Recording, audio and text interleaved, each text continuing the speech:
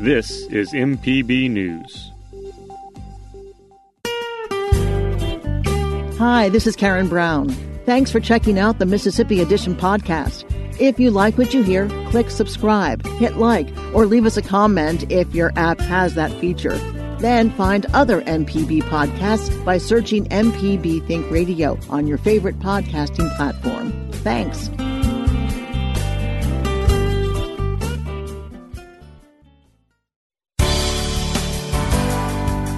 Good morning. It's 8:30 on Monday, December 14th. I'm Karen Brown, and this is Mississippi Edition on MPB Think Radio. On today's show, a COVID-19 vaccine is approved and on its way, but state health officials warn of a hospital system under duress as coronavirus cases and hospitalizations continue to soar. Then, with outbreaks in long-term care facilities growing, we explore the factors leading to transmission in the state's nursing homes. Plus, the enrollment period for health insurance through the Affordable Care Act ends tomorrow. We examine how residents can qualify and apply for coverage. This is Mississippi Edition on MPB Think Radio. Frontline healthcare workers in Mississippi could begin receiving the coronavirus vaccine today. After approval for emergency use by the Food and Drug Administration, 25,000 doses of the Pfizer vaccine is expected to arrive in the state and will be delivered to select Mississippi hospitals. State epidemiologist Dr. Paul Byers says supplies are limited and hospitals will decide which healthcare workers will receive the vaccination. We're not getting a lot of vaccine. It's going to be priority for those healthcare workers who are in hospital settings, who are the frontline folks who are taking care of the patients. And so, we're working to get an allocation to every hospital. Now, we have worked individually with hospitals to sort of set up an allocation with each one of them. But what we're finding is that the actual allocations are variable and subject to change. And so we may have to make some modifications to the timing and the type of vaccine that some hospitals will be receiving for their first distribution. Our staff downstairs in immunization is actively reaching out to those hospitals now to let those hospitals know the ones that may have a modification to be aware of that. But we do anticipate that every hospital is going to get some doses to begin with an understanding that it's not going to be enough. As the vaccine arrives, so does some skepticism. Polls indicate anywhere between 20 and 30% of Americans say they are unlikely to get the vaccine. State Health Officer Dr. Thomas Dobbs says the case file from the clinical studies suggests the Pfizer vaccine has similar side effects to the modern shingles vaccine. I would so much rather have the vaccine than COVID, like 1,000 million times more. I was talking this week to a healthcare professional who was reluctant, and I said, well, you're going to take a chance either with COVID or you're going to take a chance with the vaccine, and I'm going to take my chances with the vaccine. That's what I told him. And the chances look great with the vaccine. There's no free lunch here. There's no path that doesn't have risk. Don't take it. You take risk, take it. There's some risk, but as you just said, the risk is very, very modest. Right. And it should be transient, of the sort of, I think it's like a shingles vaccine. Mm-hmm. Looking at this, it looks like the profile of, inflammatory symptoms after the shot is very similar to the shingles vaccine. While health officials find hope in a vaccine, they also caution there will not be enough of it in the next few months to have any impacts on the greater population. Meanwhile, COVID-19 cases and hospitalizations continue to soar. Dobbs says hospitals are reaching a point where overnight elective procedures are utilizing too many resources. The hospitals are full, and we have very strong data, pretty much irrefutable data, that elective procedures that require overnight hospitalizations do utilize resources. They use up beds. They use up floor beds, and they use up ICU beds. And we've tried and waited, and I think hospitals have here and there done a pretty good job balancing it, but it hasn't been enough. And it won't ever be really enough, because the trick is to turn off the faucet, not to get more mops, right? And we haven't really turned off the faucet. To address the surge in hospitalizations and critical care need, health officials are enacting a crisis operations plan that will oversee certain hospital transfers. State Health Officer Dr. Thomas Dobbs has signed a public health order effective yesterday that requires Tier 1 through 3 hospitals to make room for patients requiring care. When you get to where you can't take any more, you just got to take a little bit more. And that's kind of what we're seeing. Is if your hospital's full and someone shows up in your ER, you've got to take care of them. There's no choice, and you'll find a way, right? And we're kind of at that phase right now. And so a little bit of an expansion of that is we're having a problem now with mostly people getting very sick at our Tier 4 level 4 hospitals, which don't have ICUs, and they have nowhere to go, and that's just not okay, right? And so we've been talking about this for a while. We've been talking with hospital folks and CMOs and stuff, is putting together a rotational model where when you're full and everybody's full, then we're just going to take one for the team on a rotational basis. That way we sort of spread the angst a little bit. Everybody could almost always just take one more, right? Even as difficult as it is, versus, having some of these sort of uneven sort of things. But it shouldn't be all that common, because if we're talking about the level 4 hospitals, most of the pressure is going to be coming through your ER and the normal referral network. But we still can't have people, we've had some adverse outcomes and we've had some deaths. The recent peak of cases and hospitalizations comes 2 months following the expiration of the statewide mask mandate. Since October, Governor Tate Reeves has implemented a targeted approach, but cases continue to rise and the strain on hospitals continues to worsen. Dobbs says there is a divide between how many people say they use their mask versus what the data indicates. Our experiences with masks is what people say they do and what people do are entirely different things. Mm-hmm. And so I don't think that's a value that you can really depend upon, because when we did a survey of people in their masks, guess what percentage of people said they wear a mask all the time? 75%? 98%. If we had 98% mask use all the time, amazing, we would not be talking about more than 2,000 cases every day. Yeah. So I see it, and like in the schools with the kids, are they really? I don't know. I do think it's a critical element in our prevention component, but as a foundational method to get out of quarantine, or if you said, hey, if you say you wore a mask, you don't have to quarantine. What are you going to say if you're a kid? I wore a mask. I wore a mask. Yeah. Right. So. With transmission still widespread, health officials say it's still dangerous to consider holiday parties and gatherings. Right now, it's just dangerous, and we should limit risk as much as we can. Certainly being outdoors is always better, but it is transmitted outdoors. We see that. So it happens. It's not perfect. The governor's executive order, and I'm certainly very pleased about that, limited it to 10 people for social gatherings indoors, which is great, right? So, and 10 people indoors. So it's, I think, and I'm certain that the governor was within the order when he had his different events. The flip side of that is, what we see over and over again is in social events, our discipline is very poor. And so, right now we think it's the best thing to do is just to not have any social events at all, indoor or outdoor, just because the risk is just so high right now. But the other thing is to keep diligence in the workplace. And I'm having to come back to that because I'm hearing about people getting in the workplace now because they're back to work, they're taking their masks off, and they're getting exposed at work. A couple other sort of rumors have resurfaced. So someone said something about our deaths aren't any higher than they've been, and I can't believe that's coming up again. Mm-hmm. But our deaths are way up from 2019. They're like 5,000 more. It's like 20% increase in our overall mortality, and that's just so far. Coming up, with outbreaks and long-term care facilities growing, we explore the factors leading to transmission in the state's nursing homes. This is Mississippi Edition on MPB Think Radio. On Southern Remedy Healthy and Fit, you get information about foods you should eat to stay in good health and tips on how to stay active.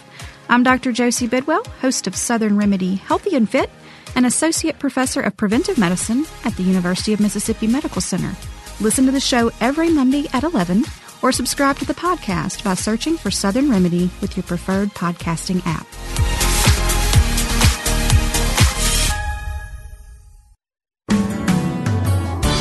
This is Mississippi Edition. I'm Karen Brown. Coronavirus cases in Mississippi are continuing to surge, and the number of outbreaks in long-term care facilities are higher than ever before. Experts are calling on the community to minimize virus transmission, saying it's the best tool to reduce outbreaks inside nursing homes. But as MPB's Ashley Norwood reports, an employee inside a nursing home believes community transmission is only part of the problem. Marsha Smith works at a nursing home in Rankin County. She's been a licensed practical nurse for 20 years and has spent the bulk of her career working in long-term care facilities. There are people that need to be cared for. We know that somebody has no other options but to be where they are, so it's up to us to go in and help them do what they can't do. Smith says there's been a number of outbreaks inside the nursing home throughout the pandemic, including a current outbreak she says is straining their system. We've gone from having 4 to 5 CNAs per shift, basically, pre-pandemic, typically, to 2 to 3 per shift. And when you're talking about 60 residents, that's a lot of changing, showering, feeding, trying to pass trays to, it's nonstop work. And it just doesn't seem like it's coming to an end. Smith says healthcare workers are stressed and often overworked, especially when a colleague is out sick or quarantined. But what really concerns her, she says, is the lack of infection control among residents inside the nursing home. What I see is nothing. You're allowing the residents to go and do as they please. They're all in each other's rooms. They're outside smoking in each other's faces. They're sharing everything under the sun, the ones that are walking around and those that are in their wheelchairs as well. According to guidelines mandated by the Centers for Medicare and Medicaid Services, in the event of an outbreak, nursing home leaders are to encourage residents to remain in their rooms. If they leave their room, residents should wear a face mask to cover their mouth and nose and stay at least 6 feet away from others. Smith says that hasn't been the case at her facility, and she believes this can't be an isolated situation. Very frustrated because you walk in and you feel like things that are just common sense that could be done are not being done. And you feel like the people that are being paid to care about all of this just don't.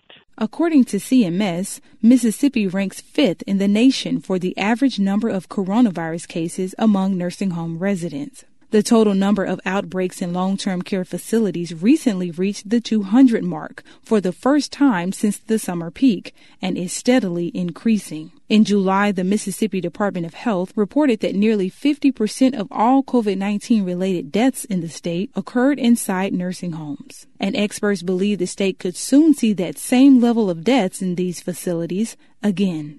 State epidemiologist Dr. Paul Byers says some restrictions have loosened over the course of the pandemic. But as coronavirus transmission continues to escalate in Mississippi, he warns nursing home leaders not to let their guards down. I would encourage administrators to continue to stay the course on testing their employees, to continue to identify those employees that may be asymptomatically infected, that we can exclude from the nursing home or the long-term care center before transmission occurs. Researchers estimate that people who get infected with the coronavirus can spread it to others 2 to 3 days before symptoms start and are most contagious 1 to 2 days before they feel sick. Tony Hamrick is an administrator at Columbia Rehabilitation and Healthcare Center. He says the coronavirus can make its way into nursing homes even if you test workers 2 times a week, as recommended. I know I was in the testing area last week, and we had a couple of people that popped up positive, and they felt fine. They were working that day, came in, they have no fevers, they have no complaints, no nothing. Yet when we ran their tests, they were positive. So unfortunately, they were working COVID positive for those days that we didn't know it. And that's how it gets in. That's how it spreads. Hamrick, who's also president of the Mississippi Healthcare Association, says he's currently taking advantage of a free COVID-19 specialty training offered by the federal government to help mitigate widespread inside facilities. Some facilities that have participated in the training are reporting fewer cases compared to those that have not. According to CMS, less than 15% of Mississippi's nursing homes have completed the training as of early November. Marche Smith says this is her first time hearing about the training, but hopes the administrators at the nursing home where she works will soon prioritize it. With COVID-19 vaccines on the horizon, Smith believes that'll be the saving grace for many residents inside nursing homes. Until we get a vaccine and not just get the vaccines, but get people vaccinated, this is what we're in right now. This is what it's going to be until the actual vaccination occurs. State health officials expect vaccines will be available to healthcare workers and long-term care facilities by the end of the month. Ashley Norwood, MPB News. Coming up, the enrollment period for health insurance through the Affordable Care Act ends tomorrow. We examine how residents can qualify and apply for coverage. This is Mississippi Edition on MPB Think Radio. Deep South Dining is the show all about the culture of Southern flavor. From fried chicken and collard greens to shrimp and grits and a glass of sweet tea. Subscribe now to the podcast using any podcast app or download our MPB Public Media app. This podcast is a local production of Mississippi Public Broadcasting and depends on the support of listeners like you. If you can, please donate today at mpbonline.org. And thanks. This is Mississippi Edition on MPB Think Radio. I'm Karen Brown. Tomorrow is the deadline to enroll for health insurance through the Affordable Care Act. During this period, there are two insurance companies covering all 82 counties, Molina and Ambetter. Mississippi Insurance Commissioner Mike Chaney says nearly 100,000 people have signed up for coverage on healthcare.gov and shares more how residents can enroll. If you've never had insurance on the ACA, go to the healthcare.gov and it's really self-explanatory. Create a login and a password and fill out your form and go from there. It's fairly easy to do. You'll need your income and your Social Security number to do this. And it's very secure, so feel free to put all of that information in.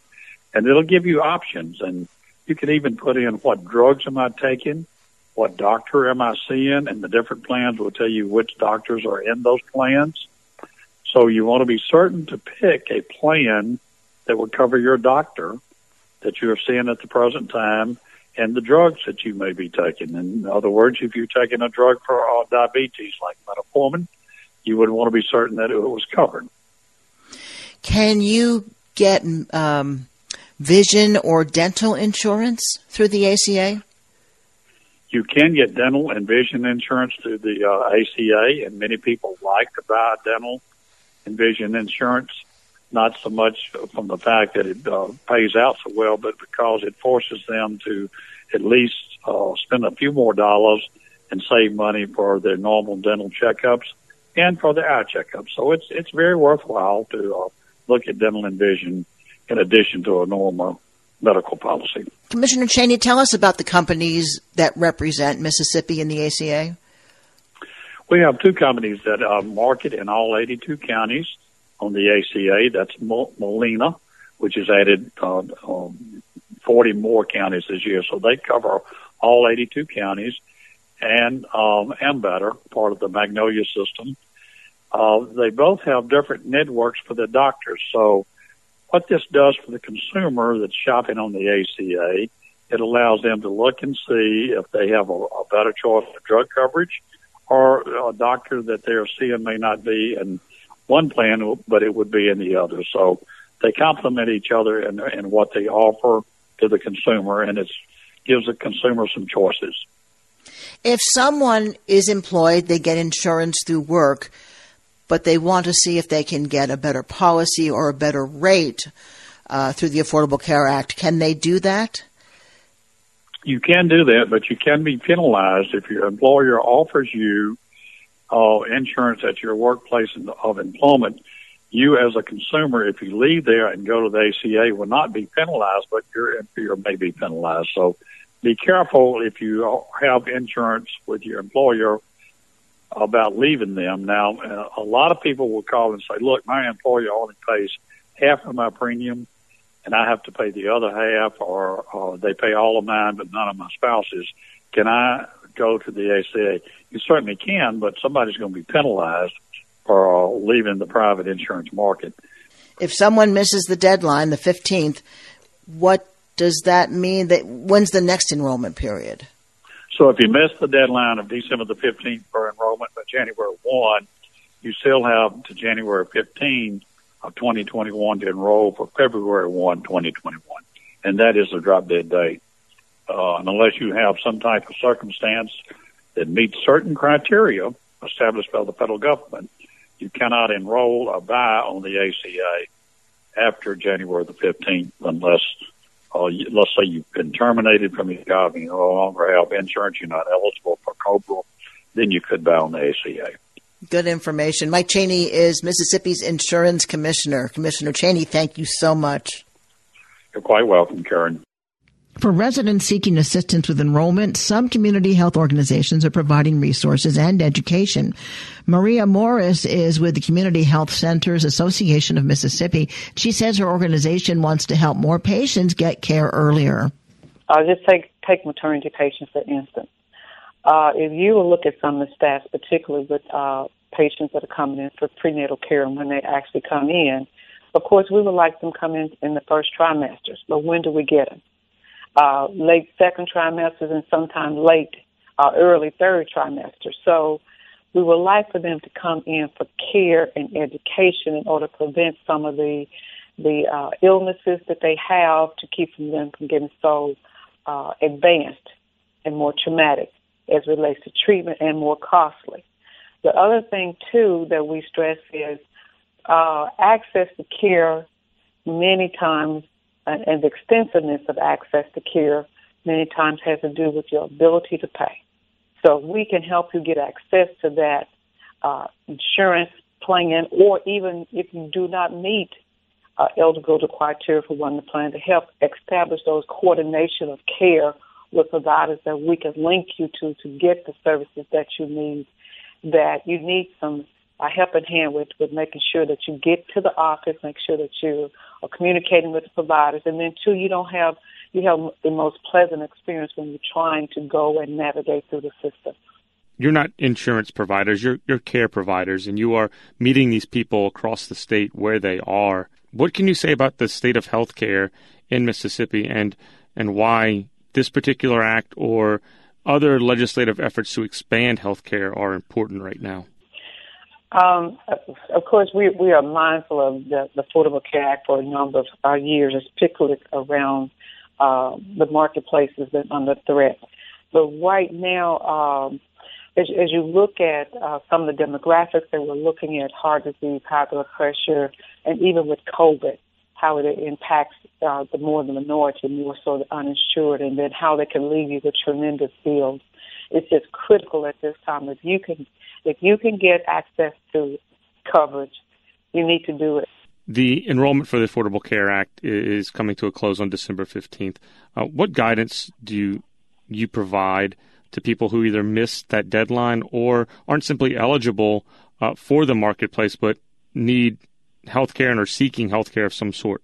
First of all, don't count yourself out. Seek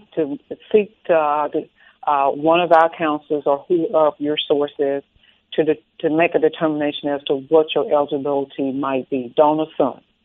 Now, when you're talking about a more extensive coverage, of course, you got Medicaid and CHIP.